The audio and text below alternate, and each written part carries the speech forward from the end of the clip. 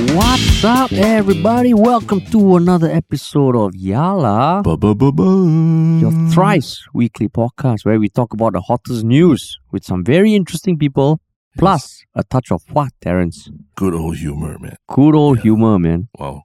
Yeah, so this podcast really came out of nowhere. We didn't even know our guest was in Singapore. Or at least I didn't. Yeah. But I'm not usually religious or biblical, but this really is the return of the prodigal son. Like Ronaldo coming back to Manchester United. That kind of feeling, right? Yeah. That's true. That's true. And soon he's going to be reeved in red also, right? That's what the commentator said. Reeved in. Oh, okay. Oh, yeah. Yeah, that's right. That very poetic commentator. Yeah. Reeved in red and white. Reeved in red and white, yeah. Because today in front of us, we have none other than Yong. Yes. Welcome back, man. Hello, thank you very much. I think the last time you came on this podcast was October 2021. Yes, it's been 1.5 years. 1.5 really years. flew by, huh? Flew by, yeah.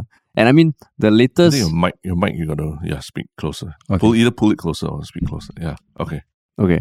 So the October 2021 you came, and the latest that we heard as recent as a few weeks ago was that you're going to be running for Singapore at the upcoming SEA Games. Yes, that's correct. Yeah, because I remember the last time when you came, you were about to embark on your studies for law. You were going to still carry on running then, but holy shit, man, so much has happened. Yeah. Can I just say that your Instagram post announcing that you're back is probably the shortest social media post I've seen from you. Usually I expect it to be a lot longer, but this one you just said we back, and then I'm like, okay, what are the details and all that? So actually, what is the big announcement to everybody that you are back for? Well, I mean, I'm back for the Southeast Asian Games. As you guys rightly noted, it's been a while. I think the last time I ran for Singapore at these Southeast Asian Games was August 2017. So Wow. it's more than 5 years. Yeah. So then I wasn't selected for the one in 2019 or the postponed one from 2021 to last year. So I actually remember I was in London, I was listening to a podcast because someone sent it to me or I saw it online or something like that. I mean, I think you guys were discussing like what you guys thought of the non-selection. Harish said, "Oh, I think it's fucked up." Yeah, I still think it's hilarious. Yeah. So thanks for the support. That being said, obviously it was a long process. I'm just without kicking up too much of the past, because that will mean that I'm not helping everyone to move on in a productive manner. I'm just glad that the SNOC was gracious enough to allow past differences to be set aside and give me the chance to come back and prove that I can represent Singapore in a more professional and better way than I have managed to do so before. Wow, awesome. Yeah. So actually that's the crux of it, that now you can represent you're representing Singapore at the SEA Games again, right? Yeah. And then with any luck, the Asian Games later in the year as well. The Asian Games are later in the year as well. September. Because you qualified for the 10,000 already, right? Yes, that's correct. So that means you meet the qualifying timing. Yes. But that means that there still needs to go through the process of the team being selected and proposed and approved. That's correct. Yeah. I see. Wow, fantastic. So the SEA Games you'll be running in the 5K and the 10K. That's correct. And marathon? Well, because the marathon, so the selection is based on what you can run in that event in the qualifying window. Yeah. But the qualifying window started from last year's SEA Games. I think that was like May. And it closed a few months ago. So I didn't manage to run a marathon in that qualifying window. I see. Yeah. Okay. So it was just a matter of, I was a bit injured towards the end of last year. Like I injured my hip in July. It didn't quite go away till earlier this year. So it was just not the situation where I was going to like rush and get ready for a marathon, especially with no guarantee that I'll even have been on the team. Oh, I see. Yeah. But it's not that you've stopped running in these years that you didn't participate in the SEA Games, right? You still compete a lot. I've seen pictures of you, running in London, wearing like full. What do you call it? What is the stuff that you wear in winter when you go running? Is it called winter wear? Is it? Winter wear. Yes, Terence. What you wear in winter? It's called winter wear. Performance gear for winter. Winter performance gear. No, so you're still competing at a very high level with people internationally as well.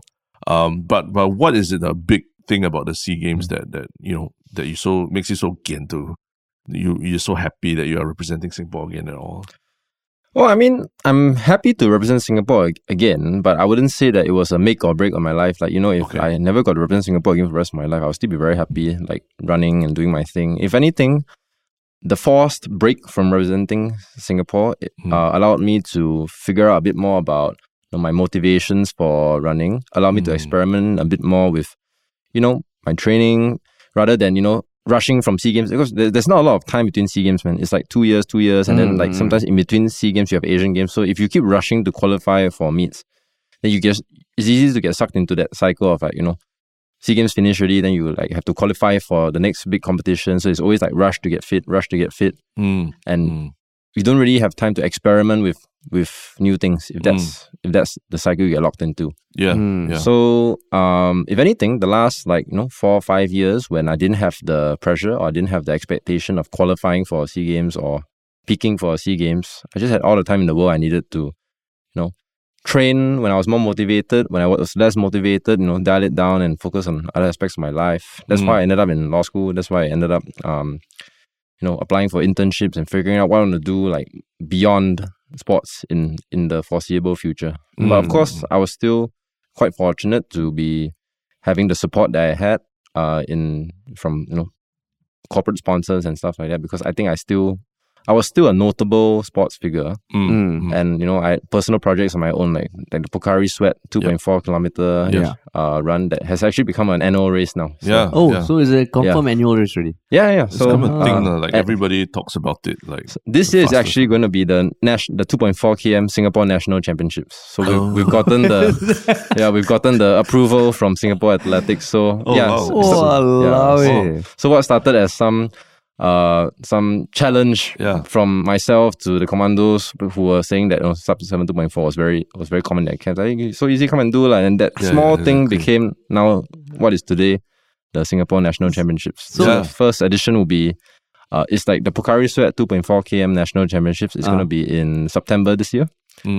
Just before the Asian Games. So so you got approved by the Singapore Athletics, and it's a recognized event now. Yes, I mean it was always a recognized event, Yeah. but now it's officially like the national championships. The national championship. But if anyone was thinking about like, oh, so what's the big deal? It's just another event. I think remember that time when it was announced and all. I think you took it on yourself to really find very interesting ways to market it, including running and getting sponsors like chicken rice sponsors. Yeah. Like if you managed to beat Yong's time, I think you would win 600 packs. 700 packs. 700 packs of chicken rice. That's what Terrence remember. Yeah. No, admittedly at that point I was like, what is this? Like running and then after that go and eat 600 packs of chicken rice. 700. Yeah. But now in that spirit, it's become almost like the most Singaporean thing ever. A Singaporean race, a Singaporean distance that everybody's familiar with. Yeah. And the reward was like chicken rice, which is our favorite dish. So, in the end, I came round and I was like, oh, this is actually pretty cool. The fact that you got all these very disparate elements together and then made something of it. And then now it's like almost like a real race that, people like, 2.4, I got to trade for that. Is one of the prizes still 700 packs of chicken rice? I need to contact Daniel, who is the owner of the chicken rice company. I need to speak to him. He was actually an incident. I actually spoke to him last year, but he had an incident where he had a business dispute. One of his clients paid to the wrong account or something like that, and then he was trying to claw the money back. So he wasn't in a good financial space to come and deal with sponsorship. But like, I'll check in with him. It was actually public. I thought I saw something online that he may have gone public with that. Yeah, but Daniel's he was very supportive of the first edition. That's okay. So here's the interesting thing. So the first year of the Pocari Sweat 2.4K challenge, right, there was pretty much zero corporate oversight by Pocari. It was just like me. Just me and my social media platform that's beating the drum on the race, which is why I believe that it was something unique, something that was. No, it wasn't boring because when corporates get too involved, everything becomes very cookie cutter, very safe, very tame, because corporations would rather not do something new and lower the risk rather than take a big gamble and risk it blowing up into a bad PR. Yeah. So, but I mean, that's just the nature of corporate, especially corporate Singapore. So that's why if you look at all the other races in the market, they're all pretty much cookie cutter, all the same. And Singapore is quite small, so every other road race is around the Marina Barrage. It's quite there's a Hello Kitty run, there's this run, the NTUC income run. Yeah. There are different names for all these races, but it's pretty much the same similar stuff. Maybe the price is a bit different or whatever. There's probably a sizable number of people who, maybe not even from Singapore, who listen to this. And they might be wondering, what's the big deal about running 2.4 km, right? For Singaporeans, it's since young, whether it's our physical fitness test in school and then army, 2.4 km was like the distance that you had to run. And it was always measured against other people in terms to determine your fitness, right? Yeah. But I don't know, for you, what's your 2.4 time? Your fastest? The fastest was about 8:56. Yeah, it's pretty good. I think mine was like 10-ish. That was my fastest time in history. And I will say, with the moment I broke 9, right, I was like, fuck yeah, man. I'm sub 9, bro. Hey, you sub 9 or not? You're not sub 9. Yeah. So there's this whole like bravado about it, right? So that's why it was quite funny to see it become like a thing, like people trying to beat the sub 7-minute thing. But I've always been curious because over the years my 2.4 time has stretched from 10 minutes to like closer to like 16 or 18 minutes, right? What in the mind of like an elite athlete, 2.4 for you, does it feel like it's like just a short sprint? Does it feel like just a short sprint for you? Like what is in your mind when you're like, oh, okay, I'm about to run 2,400 meters? It's not a short sprint. It feels like a long sprint. It feels because if you're running at your max effort, you're actually hurting quite bad. Like even halfway through or like 4 laps, and then you still have like 2 laps left to run. Yeah. So it can be. It's painful. Yeah, it's painful. Of course, it's painful. Okay. Like what? Like your heart beating, or is your feet? Your heart is beating through your chest. Your legs are full of lactic acid. Because you're running at your lactate threshold, or which means that you're consuming oxygen faster than your body can clear it. Okay. If you want to run at your best, so it's about like pacing yourself, making sure that you can hold a steady pace all the way to the end. But anyway, so the point I was making was that the first year there was no corporate oversight, but because it became such a big thing, it was like over 1 million people reached on social media alone. The second year, I think corporate saw the potential, like Pocari Sweat, corporate saw the potential in it, but they also saw the potential risk, so they were a lot more involved, which meant that I wasn't able to, a lot of my ideas that I proposed to the team, like they were either watered down or like sometimes not even used, completely not used at all. So, but I mean, for me, it's also like, I was just the event, like after the first year, I became appointed as the event consultant. So I was just a consultant, which means that you give your views, you can propose ideas, make PowerPoint slides and whatever, but end of the day, they will make the call. Yeah, they'll make the call. So at that point, I was also like, okay, I'll let them make the call and then we'll see the end result. And as it happened, the second year didn't have as much excitement as the first time. I think the first time was also a novelty. Second time it was also like people kind of know what to expect. And some of the new ideas I was proposing weren't really carried out.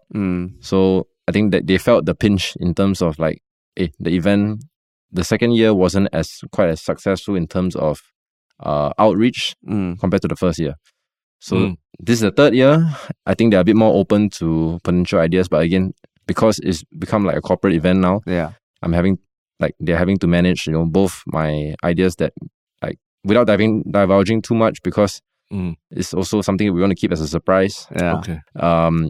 It's balancing that together with what could be potentially the risk involved. Yeah. I see. So like, are you like will you be presenting the prizes and all, like Yeah, I would like to. Yeah. So I'll be sourcing for some potential sponsors. If there are any interesting prizes that people have out there that they'll be happy to be a part of, they can come on board as a sponsor. Yeah, so that's... But you'll be running, definitely. Yes, I'll be running. In fact, ideally, I'll be back to race the Pocari Sweat 2.4 km national champs, and then after I go to Asian Games like 2 weeks later. Oh, shit. Oh, wow. that is cool, man. Wow. Yeah, would that make a difference would that affect your training, having to run that 2.4? So the fun thing about 2.4 is that it's not long enough to be that damaging. So Okay. So you can recover after a couple of years. So when you say that damaging also, because I always wonder, like I've heard people talk about when you run a long run, it's damaging to the point that you need time to recover. Yes. In what way is it damaging? Is it the muscles have those micro tears beyond? Correct. Kind of like it needs significant time to recover as opposed to a 2.4. Correct. Micro tears, but also like when you're running a marathon, let's say 42 kilometers, you're already depleting your body of all your hydration, your electrolytes. Yeah. It goes to an extremely fatigued state, and you're working extremely hard for, anywhere from 2 hours to 4 hours to 5 hours, depending on how fast you run the marathon. Yeah. So exerting your body even for myself, exerting my body for 2 hours and 20 minutes is very different from exerting your body for like less than 7 minutes. I see. Mm-hmm. Yeah, less than 7 minutes. 7 minutes for you, but like 15 for most other people. Which will still be a lot shorter than 3 hours or whatever. Yeah, correct. So that means it's depleted to the point that it can't even recover in a few days. After a marathon, like the science suggests that you should take 2 weeks completely off from physical activity, and then another 2 weeks of very easy physical activity before you go back into hard training. So it takes like a month. Oh, I see. And how much do you delve into the science of like long distance running? I'm not as scientific in my approach compared to many professional athletes. I'm still relatively go by feel, old school, but I do read up on scientific advancements in training methods and try and like apply them where it makes sense. I see. Yeah. So this year you're 31 years old, right? I'm 32 in October. 32. In August, actually. Okay, yeah. got it. How is your body different now from the last time you competed at the SEA Games? Well, 5 years older.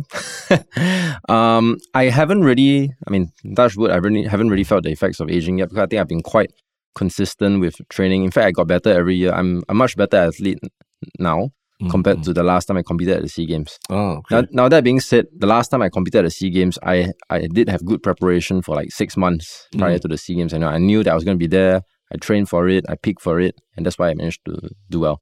Whereas now, it's like, I only got confirmation of my participation like 6 weeks before. So like now I'm kind of on the accelerated get fit quick program. But it's not like I was coming from couch fitness. Like, I was active. It's just that I'm not going to have quite the same runway in terms of preparation time. Because the past few years you have broken more records. Yes. So the last time, very simple stat. Like the last time I competed at the SEA Games, I only had one national record. It was in the 10,000 meters. Yeah. Now I have 4 from like 5K, 10K, half marathon, and the 10,000 meter record has actually got a bit faster as well. Which was the one you broke last year? The 10,000? 10,000, yeah. I see. And that was the one that qualified you for the Asian Games? Yes, exactly, yes. I see. So how has the training been different in the UK now that you've been there for the past 2 years? 1.5? 1 year plus. I only got there in like February the 1st last year, effectively. So how is it different? I would say that sports is a lot more of a way of life in the UK. There's much greater participation. I think the weather helps. Like it's a lot more fun to do sports when you're not sweating buckets within the first 5 or 10 minutes. And also it's just more of a social culture. Like here, if I go for training, it's like very business or like very business minded. Very like, we're here to focus on training and then like go home. I also think that work-life balance is a bit better in the UK. So like when I train with my club in the UK called Clapham Chasers, I'm training with working adults. Like one of the best guy on my team is actually a partner at Deloitte. So he swings by after training. He trains hard. He goes home to his wife and kids. His name is Nick. Trains to compete or just recreationally? He started recreationally. So his name is Nick Bowker. He was a football player for like not professional, but he played in university. And then a bit of a party animal. And then like never picked up running until he met his wife. And then his wife was part of Clapham Chasers and kind of encouraged him to come down and do running. Then he found that he was quite good at it, and he's just been on the upward swing ever since. And last year in London Marathon, he set the club record, 2 hours 17 minutes. Oh shit! Wow, that's crazy. That's 5 minutes faster than I've ever run. And he only started running in his 30s, and now he's 36. Oh my god! Wow. Yeah. So that's just like natural talent. He obviously has good sporting natural talent and I think that he wasn't sedentary also. Like he did play football. I think he was a centre back or something like that.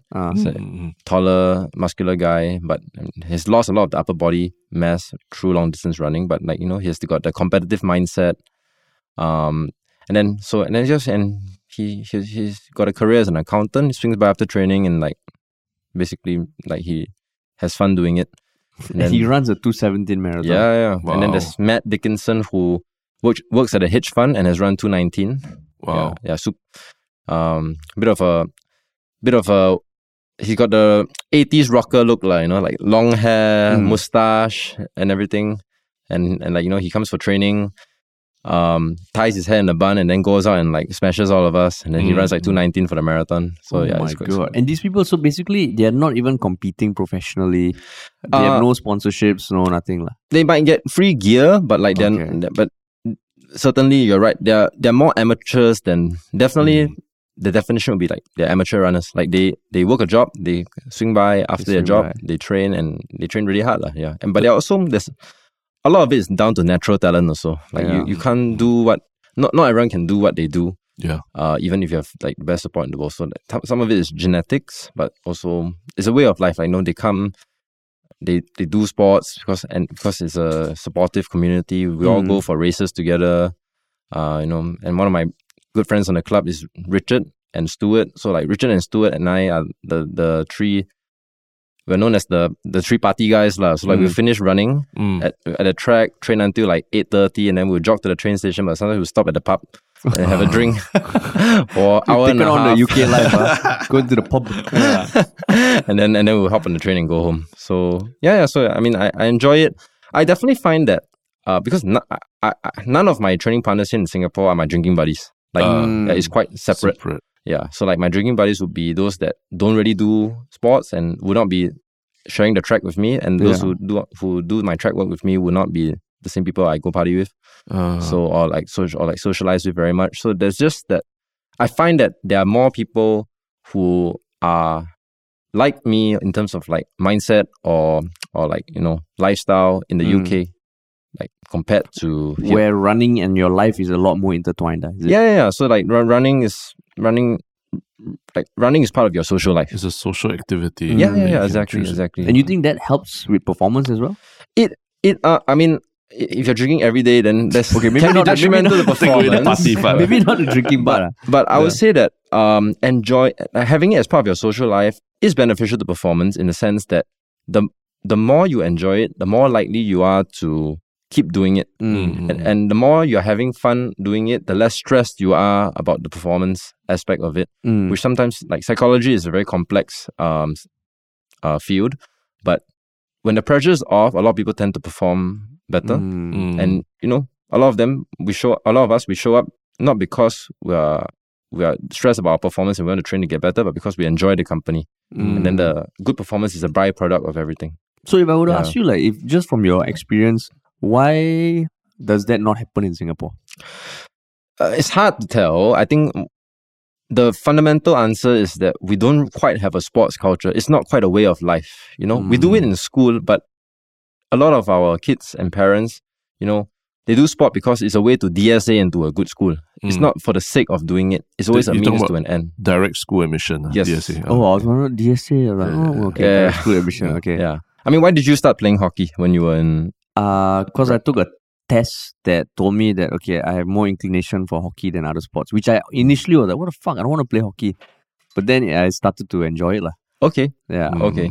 So I will say also that you always have at the back of your mind, you do well in CCA, will help you get to a better JC, help you get to a better uni. But then I was thankful that I grew to love it. And some of my hockey friends still do play up till this year. But because of some injuries and all, I've stopped. But yeah, it started off almost like, okay, this is what I do, but then I grew to love it, which I know doesn't happen for a lot of people. Yeah. So even my mom, I think when she encouraged me to do sports, it was more like, hey, don't just have your studies alone, you must have something else for your portfolio kind of thing. So even though she enjoyed running, it was still initially a means to an end, but then I enjoyed running. It came to the point where I wanted to take running to the next level. I wanted to, I'm good at this. I want to like throw everything I have into this. I want to like, make it as a runner. And then that's when they're like, hey, actually, like, no need. Yeah. Typical Asian parents, like, no need, just focus on career, they kind of. So, I mean, again, I do believe that the sports culture is a lot stronger in the UK. That's why, I mean, look at UK sports is thriving. Like football. Sorry, it went off for like 1 second. But like, look at football.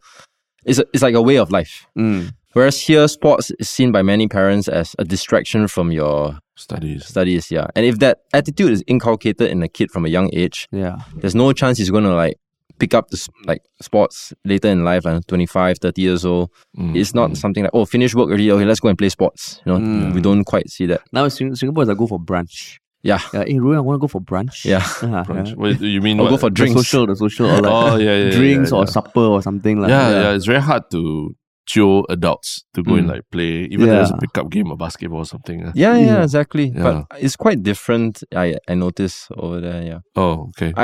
But when you see those people in the club, like, holding jobs as accountants or, consultants or what, then they run for fun. Do you see yourself doing that, like possibly doing that longer term as well? I mean, now you're studying law and, professional degree and all. I certainly want to, because, I mean, running is something that for me helps me keep my life in balance, helps me keep my fitness. I always believe that if you are healthy, fit, it should help you be better in other aspects of life as well. A, you fall sick less often. B, your mood, you're better, you're more productive. Yeah. You feel more confident about yourself. So, I think there is a linear relationship between how fit and healthy you are and how confident you are in carrying yourself. But would you be transitioning to, there are a lot of people who, from running at a younger age, and they transition to other triathlons and Ironman and all these kind of other pursuits. So for me, I always wondered why people do that, because it's like running as one sport is really very hard to train for. You don't have enough time. Then you want to train for 3. But I do think that Ironman has its own appeal. It's like it's like a bucket list item for many people. Okay. Like for example, is it for you? Not at this point of time, though. But like I've had a number of triathletes like encourage me to take on triathlon. But I don't think I'm a very competitive swimmer. And in Singapore, I do think training for the bike is quite dangerous, because our drivers hate bikers, Well, it's not just about the culture, it's literally our traffic. You have to train for 4 sports: swimming, running, cycling, and avoiding death. That's the next one to train. So what's on your bucket list? Never really thought about it. I always wanted to learn surfing, go to Hawaii. Surfing. But any bucket list related to running, like any particular marathon that you're dying to run, or like any kind of race or something? Personally, never lah. But I mean, before I retire, I should definitely try and like finish the 6 marathon. I mean, all these are very arbitrary goals, but like I must do Boston. But all this is marketing lah. Like Boston Marathon is marketed as the oldest marathon in the world. Like it's Boston, Heartbreak Hill. They write articles about it. They show it on TV. So, I mean, people want to do it, but I also think there's a lot of it's a marketing gimmick, like, There's so many marathons around the world, but why do people want to do these few? Is because it's marketed well. I see. Yeah, so I've never been one to be a sucker for marketing. So on the other side of what we were just talking about is the not say corporate life, but your alternative career, like your in parallel career, which is law, right? You started this degree in 2022. I started in 2021 September, but I only went to London in 2022. Yeah. Okay, and you have how many years left? 1. I'll finish my exams for second year end of this month, and then assuming I pass everything, then 1 more year. Yeah. Okay, and what is your specialization in, or what sort of area of law are you focusing on? Well, in this summer, I'm going to be doing an internship in financial crime prevention at the financial firm StoneX. So, wow, something that you guys might have a bit of interest in, given the situation with the Hook. She's a terrorist. Yeah, she's a terrorist. So, I mean, hearing stories like that, observing how the world works, how corporations work. I've always had an interest in criminal law, but criminal law is quite a rough field, especially in the UK. Like the criminal barristers are going on strike because by the time you take their salary divided by number of hours they work, they're getting paid less than minimum wage. Oh, really? Yeah, so they're on strike. Also because when you represent criminals, that many of them they can't pay. Yeah. Yeah. So a lot of lawyers who want more comfortable salaries, they go to corporate law side, which I think that it makes sense because when you work for companies, they tend to have more money to compensate for this kind of things. Yeah. But like for me, I've always corporate law it's not something I could foresee myself doing every day for the rest of my life. Yeah, maybe to earn money for a while, doable, but I also know many people who are in it just for the money and then they don't actually really enjoy what they do. Yeah. Whereas like when I interviewed for this position in financial crime prevention, like speaking to the interviewers, going through the process, I felt that it was quite interesting.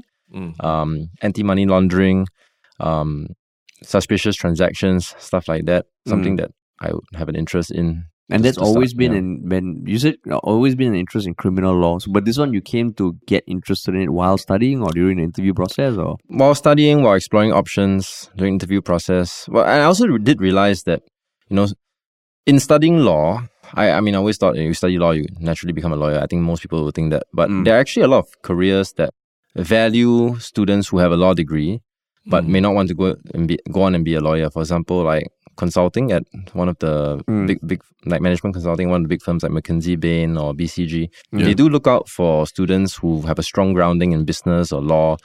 But because law students tend to have good critical thinking skills to get through like pages and pages of material, and like go through lots of historical case precedent and statutes in order to like form a cohesive argument. And I think that this is a skill that's quite valued even in careers not related to law. Yeah. Has your studies in law, has it affected the way you think about running and sports? It definitely helps me understand how decisions are made at a policy level.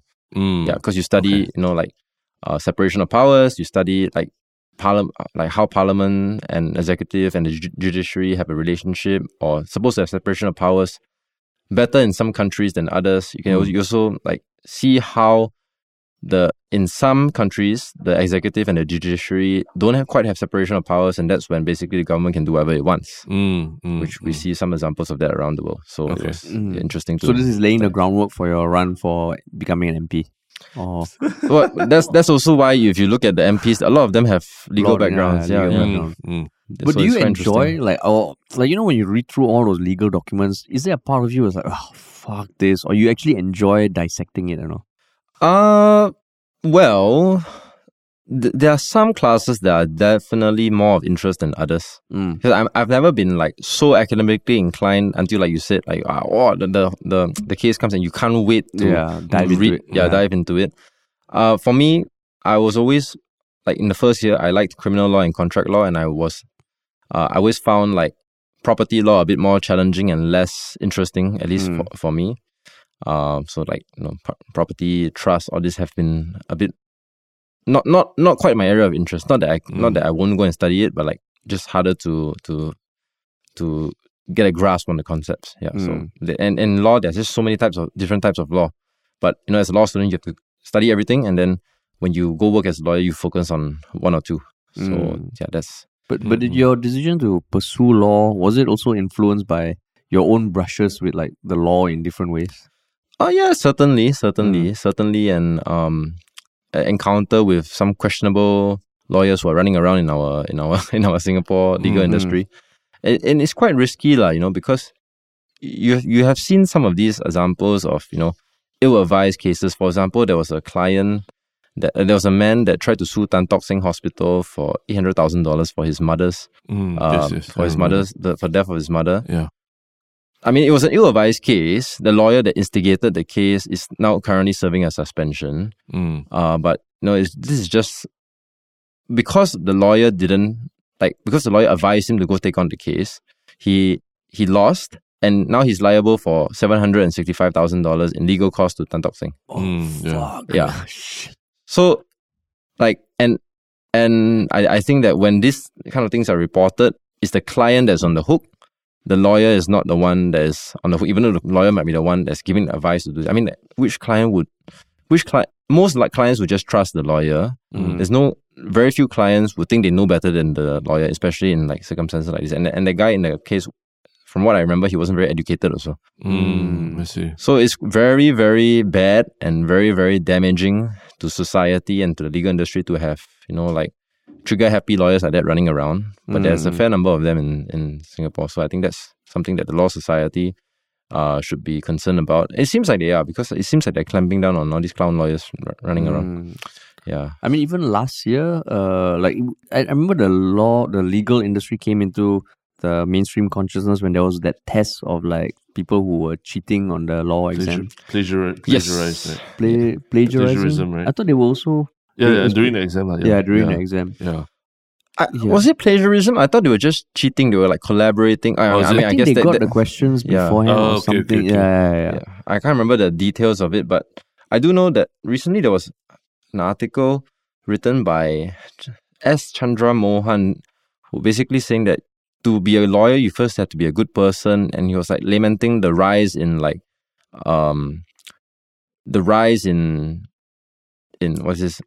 cheating, the rise in cheating, or the rise in like, morality issues in the law industry nowadays. But I also don't know if more people are that fucked up now, or it's just that more people are being found out now, and it's just been there all this time. People have been fucked up all the while. Yeah. I also agree. I also think people have been fucked up for so long. It's just more of it coming to light now. Yeah, and then with social media, it's very easy for these things to go viral. It can't be covered up. Yeah. But so I think we mentioned like the last few years also were quite tough for you, right? In terms of not being able to represent Singapore and things like that. And then at the same time, there was COVID, and at the same time, you've embarked on, your chosen career path, right, to study law and all. Were there any thoughts in the last few years of like, let's not pursue this running thing anymore? Hanging up the boots or just saying, what's the point of trying to fight the system or all? Were there any thoughts like that ran through your head the last couple of years? Well, any thoughts that crossed my head of not running anymore will have been nothing to do with the system, because to me, I started running way before I represented Singapore. I could care less whether you ask me to represent Singapore or not. I'm still going to run because it's what I enjoy doing. And in that sense, running is an individual sport. So it's very easy for me to, if I really want to prove a point, it's very easy to prove a point. Like if you choose a national team that doesn't include me, the next race I meet the national team in a local race or whatever, and I beat them, then, who looks dumb? It's not me, So that was never my concern. But what was my concern was that during the COVID period, all our lives were turned upside down, couldn't train for a while, no competition. So that was when it got a bit draining, in terms of motivation-wise. Yeah. So that's how I was eventually when I decided to study law somewhere during that period, it was, I wasn't sure how long more I would be running. I wasn't sure whether the world, how soon the world will return to a normal state. Thank God it's pretty much returned to normal state now. But when I was kind of intermittently running, not very motivated, I did realize that, I just didn't feel right. Something was kind of missing in my life. And in 2021, when I resumed training at a consistent level, I found that, things fell into place a lot more easily. And I realized that, it's not that I can't survive without running, but while I can still keep getting better doing it, it does give me a fair amount of excitement, satisfaction, and opportunities as well. I don't think I would have met guys like yourselves if I wasn't who I managed to become through running. Stuff like that. Do you see yourself competing in running for as long as possible, or you will always keep running, but the competitive part? So that's a good point. So for example, now I train 7 times a week. Wow. Maybe sometimes 8 or 9 if I train twice a day on some days. So that's because I have the time and the energy to do so. Yeah. But maybe if you get older, maybe 3-5 years time, let's say I get married or take a very demanding job. For example, if let's say I got a very high paying job offer at a consultancy firm or a bank or a law firm, and they say, we're going to pay you £100,000 to start with us, but working hours will be 60-80 hours a week. Yeah. It'll be a bit hard to turn that down because you don't know whether an offer like that is going to come again. So if you take up the offer, you have to be prepared that instead of running 7 times a week, maybe you can only run 5 or 4. And obviously, if you're putting in that amount of training, you're not going to have the same results as you were having 7 times a week. And so that will be the trade-off. I do think I'll keep running because everyone wants to exercise. It's not like you take a job and then you just go sedentary for the rest of your life, right? That's not healthy either. Yeah. So I do think that I would always like try and stay fit. I always keep in touch with the sport. But if I wasn't at the level where I can feel like I can respect my own performance, I probably wouldn't go for competitions and not where I'm not satisfied with my own level of fitness. But that's it's true. Like, because I've worked in finance both in the US and in Singapore, and people overseas, at least in the US, they respect your time out of work a lot more than they do in Singapore. In Singapore, so you feel that? Oh well, for sure. Yeah. As in, they respect what you do outside of work, or they respect the time outside of work? If they know that you have some, a big hobby that you do outside of work, that maybe you even get you're representing your country, or it's something you get paid outside of work for. If you tell people, oh, I need to take some time off to do this, and all, they'll be okay, Whereas in Singapore, it's much more like, how do we cover for you while you're gone? And Exactly. they don't really. It's really all about the work part, and then everything else you do is ECA lah. It's extracurricular thing. Correct. So does that affect you in terms of thinking where you want to live and work for the next few years of your life? Spot on. Where do you mind me asking, which cities do you work in the US? New York, yeah. Manhattan, New York, yeah. okay. And New York is already quite competitive. Already, yeah. But you work in a bank, is it? Yeah, the bank. And the place was just, New York itself is such a melting pot of different jobs. Which bank did you work at? A very small boutique bank called Evercore Partners. You studied there? Yeah, we both studied in the US, Philadelphia. So that's where we met in uni. We met, in UPenn? Yeah, UPenn. Yes, UPenn. Oh, both of you went to UPenn? Yeah. Both of you got Ivy League? Proud alumni alongside Donald Trump. Jolo of 1MDB. Elon Musk? Oh, Elon Musk. Ivanka Trump also. Very proud alumni. Fantastic. So then you guys worked there and then you came back together? No, I was bonded because I was bonded to SIA because they sponsored my education. Oh, so you worked at SIA and then you came out after how many years? I was at SIA for 2 years, at Scoot for 3 years. So my bond was 4 years. Oh, okay. Yeah, it was one of the few scholarships with a 4-year bond. Nice. Which was great. And so we didn't even study media or film or anything. I had no interest in media or anything. Right. But then we stumbled into it. Then we met because we were both part of Club Singapore. Yeah, Singaporeans. Because he was 2 years older than me. Okay. What did you guys study? I studied finance and psychology. Okay. Yeah. And I did mechanical engineering and entrepreneurship. Nice. And then how many years did you work in New York? 2 years in New York. Yeah. But even like you, in university, I was doing internships in like California and things like that. Nice. And one time I did intern in a bank in Singapore. And that's where I, understood the culture in Singapore versus what the culture was in the US, whether it was East Coast or West Coast. Very different. What was the working hours like? 80? In Singapore? No. Well, we start with the US. New York. Pretty much, I'd be at work between 9:30 to 10 a.m. Every day. Yes. I would leave. The earliest would be 10 p.m. Okay. Earliest. Like 10 p.m. is considered a great day. Okay. Yeah. Then dinner every day is in the office. And that was investment banking. Investment banking. Analyst, like those 2 years. But the pay is good, for these things. The bonuses were very good. And this was like, the late 2000s already. So at that point in time, there was Lehman Brothers and all, but the bonuses were still, finance was still like seen as like, premium kind of job and all that. Yes. Now I'm not sure. I think now there's probably a bit more work-life balance and things like that. But it's still a very intense job that requires you to drop everything you're doing and come to the office. Yes. But that's it. During the months of summer, a lot of the partners and all, they go for long vacations. Yeah. So there's just less work to do. And I love being in the office. I loved being in the office over Christmas because nobody will be around. Yes. And you just come in, then Relax. there's lunch and everything, and just meet your friends, and you go home by like maybe 8 p.m. During Christmas period. Yeah. And then what was your experience here when you were working in the bank here? Here is just, we got no summer holiday, right, in Singapore. Yeah. So people are just, the same thing. They would work those hours till 10 p.m. and everything, but there was just, you ask people about, there's no talk about, your next holiday no or your life next outside vacation. the office. Or let's, sometimes there was the occasional, let's go running. Yeah. At like 9 p.m. Then we go and run Marina Bay, that area. Yeah. So, but it was still very much like, okay, we're done running. Let's go back to office and do more work until midnight and then go home. So that's the culture. So that's why I'm like, wow, how is it? How are you gonna, if you want to carry on running and all that? Yeah, exactly. How to balance that in Singapore? Yeah. So, I would say that, and this is a word of advice to anyone who's looking to balance a career and do sports at a high level.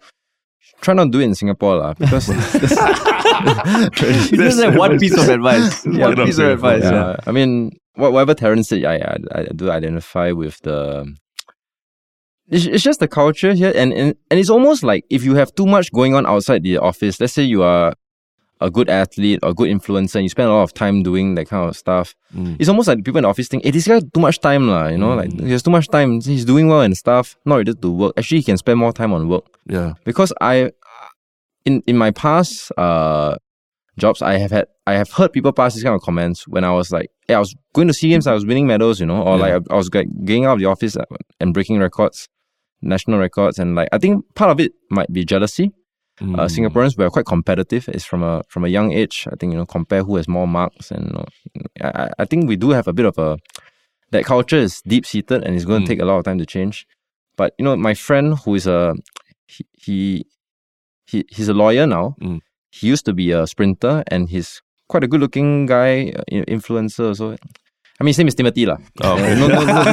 No point trying to hide. I think so many clues already. But I did notice he toned down his social media because he used to, you know, like, you know, handsome one, take all these like selfie videos and everything. And I did notice he toned down. So I did ask him. I said, hey, like, since you started full-time work, like, tone down a bit earlier. He was like, yeah lah, you know, like, I don't want people to think that I've got a lot of time outside the office to do all these things. So he said it's really about the image that you project. Yeah, because he said people will get jealous and people will complain and like office politics and that kind of stuff. Yeah. So I was like, oh shit, man. I mean, like, you can't even be yourself on social media because you can't even have your own life properly and like showcase it, your own life outside the office, because people will think you're too free. You can't celebrate your wins outside of work and all that. Much, I remember one friend of mine who I went to JC with. He's he works in Singapore, in some way civil service, and he climbed Everest.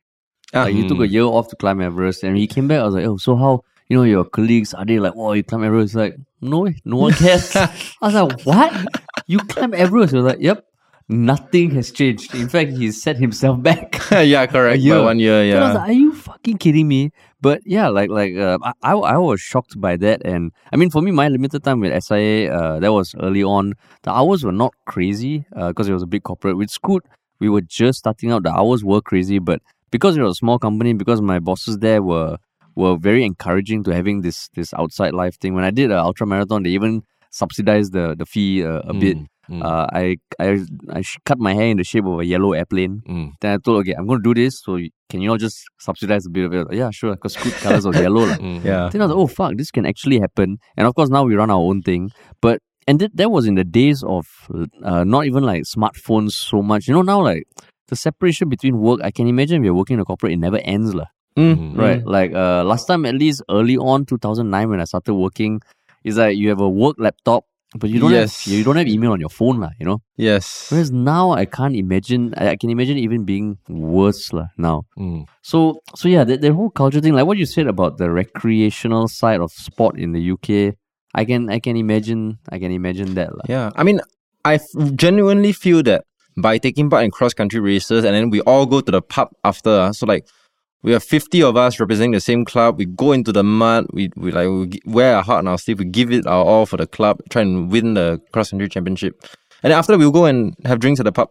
Rather than go home right away, we all go, 50 of us all go have drinks at the pub. And the girls will race somewhere else and they come and join us as well. I do feel that it's a great place to network. I mean, if you're single, it's a good place to potentially meet like a partner. But if you're also looking for a job, I mean, so I have teammates who, they are decent runners and they work at, you know, McKinsey and McKinsey, one of the most at McKinsey, like good positions. And because I'm quite a solid runner, like, you know, it does catch their eye. And I ever felt that if I wanted to work at one of these like good firms, they can put in a good word for me. Yeah, because of the networking that we have through sports. So I genuinely feel that sports is a good way to, you know, meet people outside of the circle that you otherwise never have met, outside of your circle that you others wouldn't have met. And I feel that, you know, that social element is important. So people come for sports as a way to, you know, enjoy themselves, keep fit and network. Then that's when it's quite holistic lah. Singapore got golf lah. Correct, yeah. Tennis also. Golf and tennis. Yeah. But so they're saying that if a firm comes to you with a very good, you know, financial offer and everything, but they tell you, sorry, Yong, you cannot you can't run anymore. Maybe maximum, maybe 2 or 3 times a week. Maybe you can run, but you can't. Other than that, you can't like compete in races and marathons all that anymore. Would that be just a blanket no for you, or you still consider? Well, I think this would happen the earliest it would happen is next year. Yeah. So obviously have to assess financial situation, assess opportunities and everything. But I do agree that if you take one of these, life is about choices. You can't work a $500,000 paying job and have the time to go on vacation half the year. Some people figure it out, but usually it's industries like crypto that end up crashing and stuff like that. Yeah, I was about to say, I know a lot of people who are earning $500,000 and taking vacation. Suddenly you see Yong NFTs. Yeah, I mean, some people do. Yeah. But generally, the exception rather than the rule, And hopefully, we all find something that we are happy to do in our life. If you ask me to do something that I hate doing, even $100,000 a year might not be worth it. To give up everything in your life to do something that you hate. So I think there are enough opportunities in the world that you can find something that you like doing enough and get compensated enough for it, and that's when you got a good balance in life. But have you thought about like going back to the field of athletics, like I don't know, like law in athletics? Sports. So if I did do sports law, it cannot be in Singapore. It has to be in the UK or somewhere that has a market for sports law. Yeah. I mean, in the UK, there are a lot of opportunities that you can go and be a lawyer for Manchester United. And like help draft the contracts and stuff like that. And there's so many sports companies, sports law firms that handle contracts for a lot of these like professional clubs and athletes. Imagine the lawyers when Ronaldo did his interview. Scrambling to do. That weekend, the lawyers will be, fuck, drop everything. No, I can't go running today. Ronaldo just dropped his interview. Fucking Ronaldo. You guys are both Man U fans, must be. I was a Ronaldo fan. I mean, I enjoyed the whole, the Return of the Prodigal Son. The story was very beautiful. Yeah. I'm a Man U fan. I mean, I'm not like a diehard Man U fan anymore. But I was a diehard Ronaldo fan. So now I'm like, conflicted. I'm like, I love you so much. Why you go and do that? Yeah. Actually, what do you think about what do you think of what he did? You're a Man U fan. Sorry? You're a Man U fan or Ronaldo fan? I'm a Liverpool fan, actually. Liverpool fan. But I will confess that I always had a appreciation for Ronaldo. Even when he was playing for Manchester United, there's that grudging respect. I never hated him. Yeah. There are Man U fans that hate Ronaldo, and I'm just like, what the fuck? Like, I'm a Liverpool fan and I actually like watching this guy play. They hate after what happened. After what he did. Maybe. I got some friends who say, I don't know who Ronaldo is anymore. He doesn't exist to me. Tell me, But I mean... He's done a lot more good than bad for the club. Yeah, you can disagree with the interview, but holy shit, I remember it was a monumental thing for me seeing him as that like 17-year-old guy just dominate the world. Yeah. It was fucking great. So this lawyer friend of mine, Timothy, he's a Man U fan, and when Ronaldo's interview dropped, he sent it to me and he said that this is you. Basically like... It's like, this is you and Singapore. SNOC or Singapore or whatever. Then I watched it. Then I was like, oh wow, like this is a powerful interview. But I mean, obviously, the stakes are a lot higher for Ronaldo. And it was interesting because we all knew that he was unhappy there. Yeah. There were the signs, but he has never been one to come out and blast his establishment. I think for the most part, he's been quite a soldier, like he's not happy, he also keep it in. He's got a good PR team around him also, so I'm sure a lot of his frustrations are like filtered out before it reaches. But that was like, oh wow, he just went in front of the whole world and smashed Manchester United. Everything from, they have training facilities haven't progressed in 10 years. Like the club culture sucks. The coach he doesn't respect. He doesn't respect. But I mean, to that point, I think Erik ten Hag is seemingly doing a good job. Better than his win rate is better than any of the other managers. Correct. It's like 73% or something like that. So you can't argue with these numbers. But just like I do. I mean, like it was quite eye opening to see. Like even at the club of Manchester United level, that some of these similar politics happen. Can happen. Similar politics happen. And I also think that most of all, he didn't feature in Ten Hag's plans, which was why like he felt he had nothing to lose. Forced his way out. So do you reply to him with like, yeah, I can see myself, or like, hey, no lah, don't give me the shit, no? No lah, I just laughed. I watched it, then I was like, I think I ended up talking about it. I was like, oh wow, I didn't expect him to like. Yeah, we watched it also. Then we were like, I mean, on one hand, you can kind of see his point, but the way he did it was like, and then at the World Cup, you know, that video of him walking off, tearing up. Yeah. Wow, that one I was like, fuck, shit. Because I've always been Team Ronaldo over Team Messi, lah. Oh, is it? Why so? I mean, because I think Messi is like gifted, he's talented, but Ronaldo, I just found it very inspiring. Like his like people can improve and then improve. He was just like improving all the way he adapted his game, the passion he shows, the way he maintains his body. Just fucking, I really respect lah. Whereas Messi is almost like cheat code lah. Yeah, he's just like when he just entered a cheat code. You see the stuff he does, you're like, okay, this is impossible, and only he can do it. So who's the most talented footballer? I would say him. But to me, Ronaldo, interview aside, was still the greatest lah. For me, even the interview, I felt like there's a way to. I mean, he went through quite a lot personally in the 6 to 12 months prior to that. Yeah, and you don't know how the club handled it, right? You know, yeah. Like and the kind of things he's going through with his family. You know, if if it's really bad, I can understand why he felt so much grievances towards it. So we'll never know because we'll never know what happened behind the scenes. I would say what the takeaway is that, you know, at the end of the day, corporations are corporations, and like individuals working for corporations you are their worker, fair and simple. No one is family. No one is like, you know, corporations can try and make you have the illusion of a family, but we're all expendable.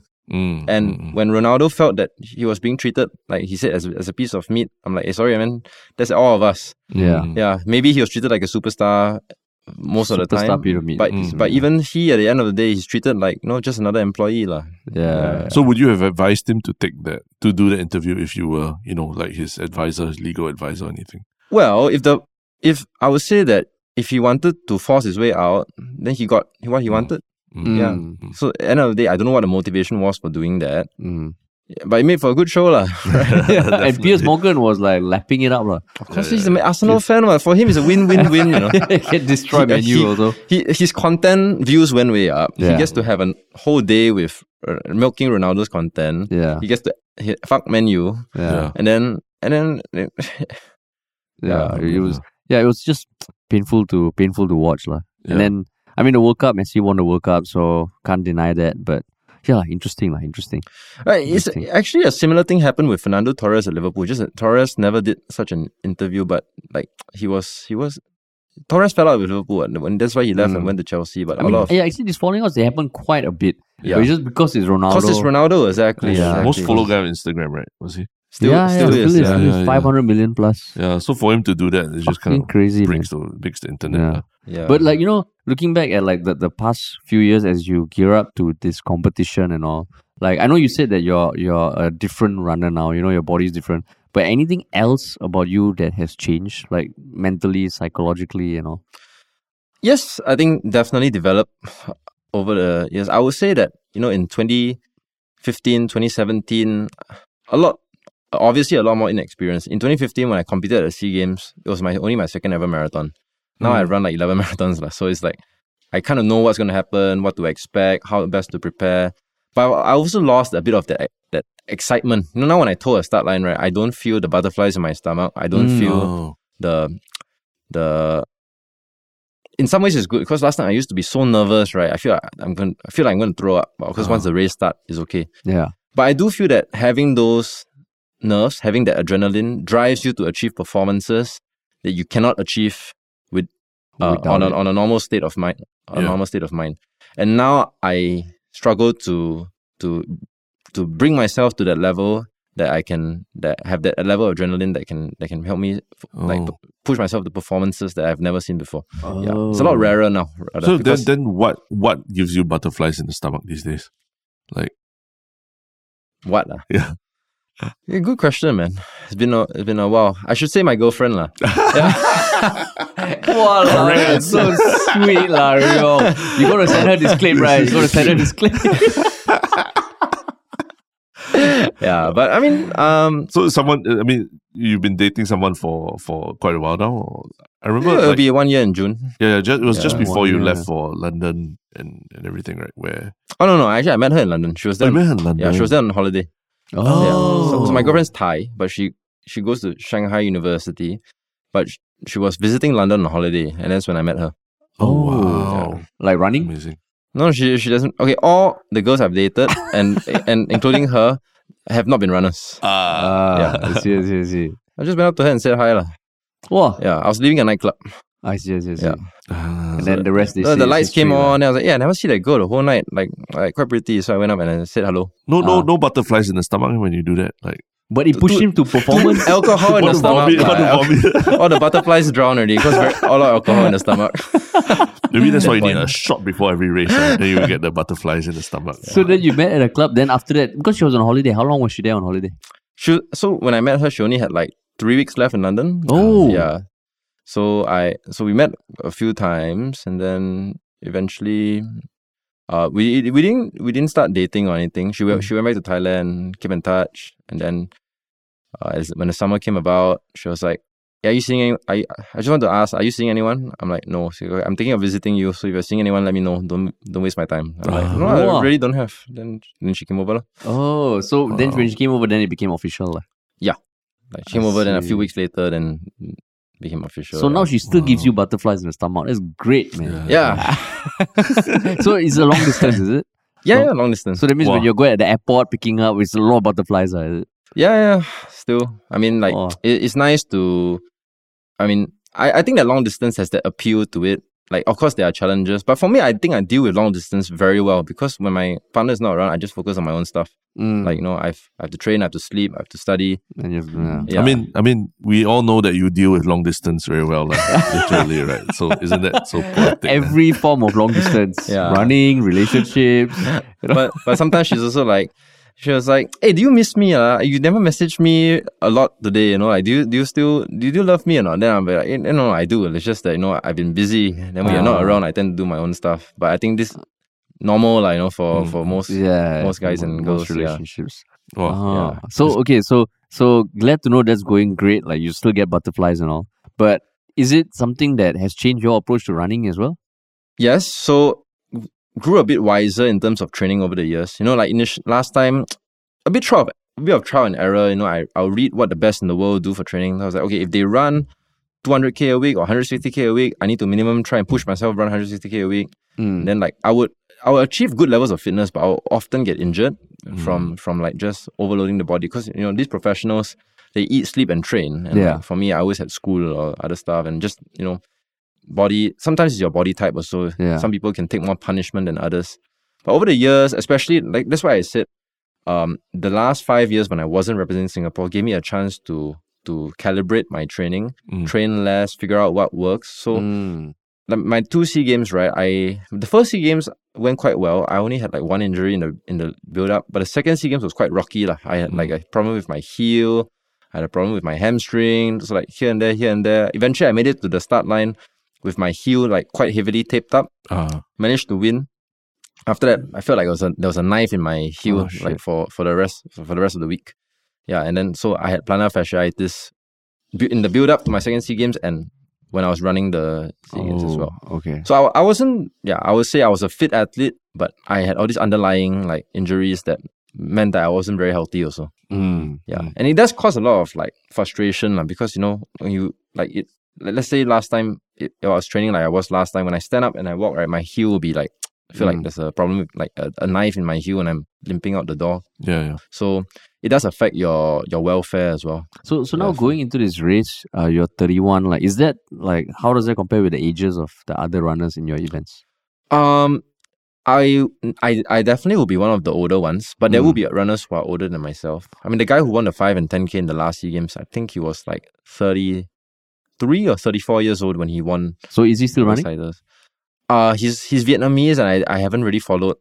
Basically, right, I haven't had time to research anyone. I just been focusing on my own shit because like I just got confirmed a week ago. And at this point of time, it's like I'm just going to focus on my own stuff and get in the best shape I can because no point looking at other people if I'm not in shape.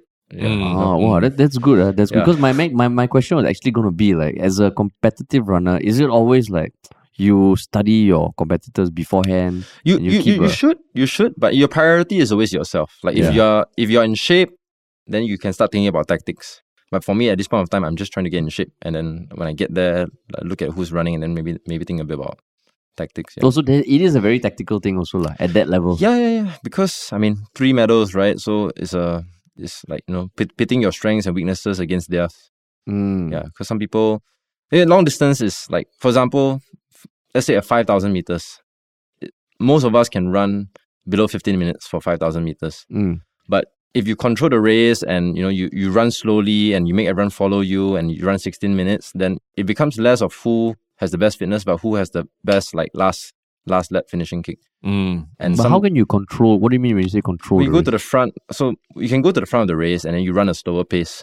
You make it such that if they want to overtake you, they have to move on your outside, and then you can kind of block them off.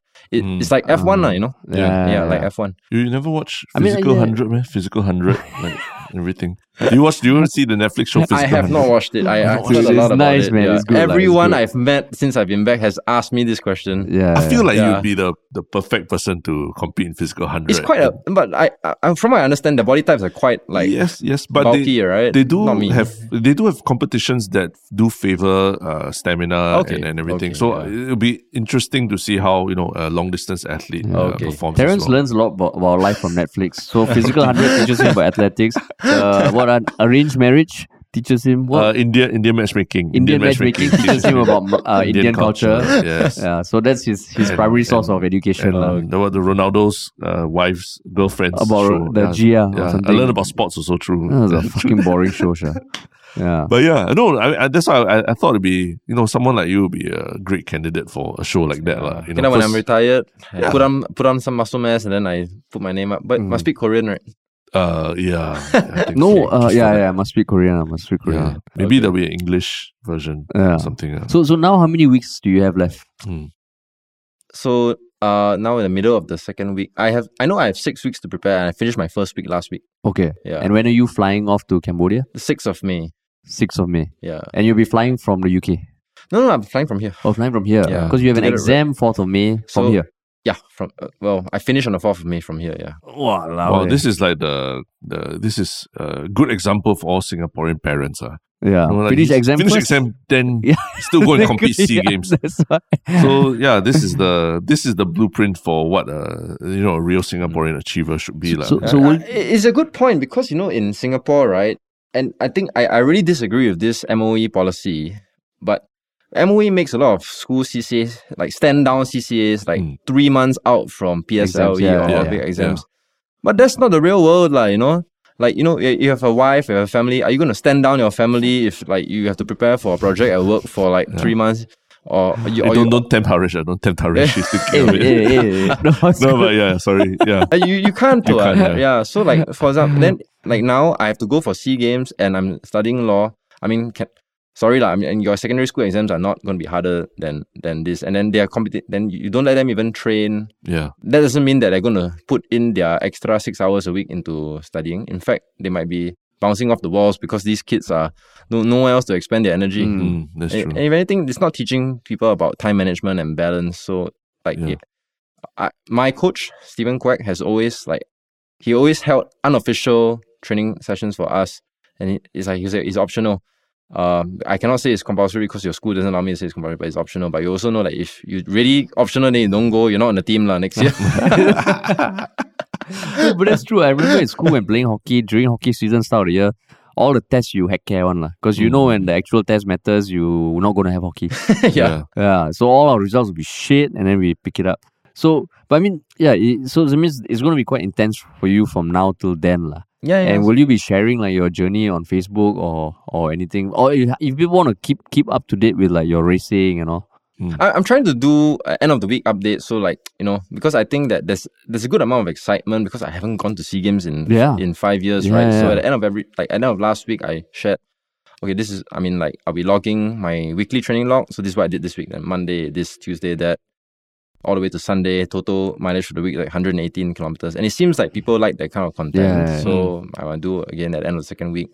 Yeah, but so the best place to follow you would be Facebook or Instagram or both Facebook, Instagram. I mean, you both would know that the content that does well on Facebook is different from the content that does well on Instagram. Yeah. Facebook, I think the written captions can be powerful enough, but Instagram, like, you really need a photo to carry the story. And then now you're on LinkedIn also, like you're LinkedIn bro already. Yeah, I'm on LinkedIn as well. I'm not gonna post running stuff. Generally, don't post running stuff on LinkedIn. Yeah. I see. Actually, can I just say that everything, there's been so much negative news about everything: the economy, politics, war, even our other athletes, Singapore athletes also got issues and all this thing. So your story of you coming back, reconciling with whatever organizations and all, and now being back in your prime to represent Singapore again, it's one shining light in this sea of negativity. So I want to say it's an amazing thing. I had it as a one show thing, right? I think when it was announced. Yeah. So I think we're very happy, and we're all. I think Singapore will really get behind you, because I think you've also shown that you're someone who also reflects and you think very hard about where you want to be and everything. So it's a very good story for a lot of people to follow. And we're all rooting for you for this season. Yeah, man. Thanks, man. Yeah, man. Yeah. Thanks, really. Yeah. And the race will be televised also, right? It'll be televised, it'll be on YouTube. Yeah. And it's a bit different from my RC games, because like last time the marathon, you can't really follow the race because it's like in the roads. I was like, they don't have a live telecast, but now on the track, both my races will be fully televised. Oh, that'd be fucking awesome. great. Yeah, really, really fucking happy that when we saw the news, we're like, oh yes. And then when you told me you were in Singapore, even more. That's great, man. Yeah, so it'll be a good reintroduction. I mean, I'm not expecting too much because of just the circumstances, but I do want to use this as a chance to get excited again, represent Singapore again, and get into the groove. But realistically speaking, I would say 2 years' time, that will be my real chance to come back with a gold medal from the Bangkok SEA Games. Yeah, this one will be try my best. Like, any color medal will be good, but even if I don't get anything, it'll be just a good experience to be back. Awesome. That's just the circumstances. Okay, cool, awesome. And I know our listeners also will have your back. Thank you. I mean, same thing on Reddit. And now you're not eating any crackers, so there won't be anyone saying that you're. This guy is rude, Boy, there's no respect for the podcast. but yeah, so I mean, now shall we move on to and end off with our one show thing? Yes. Yeah. Would you like to go first, Terence? As always, in line with what I always do, I'm watching a lot of TV. There's a season 4 of the show You, which is coincidentally takes place now in London. It's a story of a serial killer who is expert at stalking women. Oh, my girlfriend loves that. Yes, you. Yeah. So there's been 3 seasons already. It was in New York, then I think California, and now he has run to London, and that's where he's doing his thing, and they make it in the style of a British whodunit kind of mystery. So it's quite interesting take on that genre. I think the previous seasons also have been your one show thing before. Yeah, I really enjoy it. And the lead actor, Penn Badgley, looks like a young Jose Mourinho. There's all these jokes about it. And so it's a good watch and a very British whodunit style. I see. Okay, my one show thing is the last weekend I watched John Wick 4. There we go. Yeah. And I mean, I prepared because a few weeks ago I watched John Wick 3 on Netflix just to get up to speed. And John Wick 4 was amazing. It's just one of those shows that you turn off your brain and you accept it for what it is, because it's a beautiful film, beautifully shot. The action and choreography is so awesome, and you can't not love Keanu Reeves. Yeah. And I think it's 2 hours 40 minutes, and it just went by. It was really amazing, and I think, and you're a fan of John Wick also, right? I'm a fan of John Wick, and I'm a fan of Donnie Yen, and to see Keanu Reeves, Donnie Yen, and Lawrence Fishburne in the same movie, you never thought you'd see the day. Yeah, it's insane, and I mean, the sad thing also was one of the characters also passed on in real life recently. The hotel. Yes. So, the concierge. Yeah, the concierge. So it just feels like, wow, there's so much. Like almost this film is almost like a labor of love. Even the director was Keanu Reeves' stunt double in The Matrix. Yeah, so the whole John Wick thing was kind of something they worked on together. Okay. Yeah, and that's why Lawrence Fishburne is also there. Morpheus and Neo. Yes. Yeah, so I just loved it. I know Tristan loved it as well. He called it the chef's kiss. Okay, Chef's very Kiss. good, very good. I So have to see it. you should watch it. You should watch it. Yeah. Okay. Cool. And what about you, man? My one choke thing is she's a terrorist and I love her, man. Hey, we didn't ask you to say that. No, Yeah, we they you to didn't say ask that. me, but ever since 1.5 years ago, I walked in here. I remember I saw that poster on the wall and I asked, what the hell is that? Like, I've never seen it. And then you told me the whole story about how, you guys you funded to do it. And then you guys had to employ all your actors and actresses to work for you. And then eventually everything fell through. But I think very, very, lots of respect to the two of you because you guys held up your end of the deal. You guys paid your staff. And then you guys went out of pocket to pay that, and you guys like actually went into debt doing it. So it was a very, very respectable move for me, that's a lot of moral courage and to put yourself in that position. So when you guys finally published it, I thought it was very cathartic. I watched the first 2 episodes with my mom. My mom loves Harash's acting. She's like, oh, this guy has very interesting eyes, and then my mom recognizes Noah from Our Boys to Men. She was like, oh, this clown again. But yeah, I mean, it's quite refreshing because you don't see. I mean, you don't expect this kind of thing on Channel 5, no way. Channel 5 is all like primary school skit, and then converted into, but so very politically correct, very safe, and quite cookie cutter, at least the Channel 5 stuff I've seen. But this one, there's everything. There's humor. There's making fun of. The second episode when you were making fun of meritocracy, Han Yong and being a scholar in the marriage registry.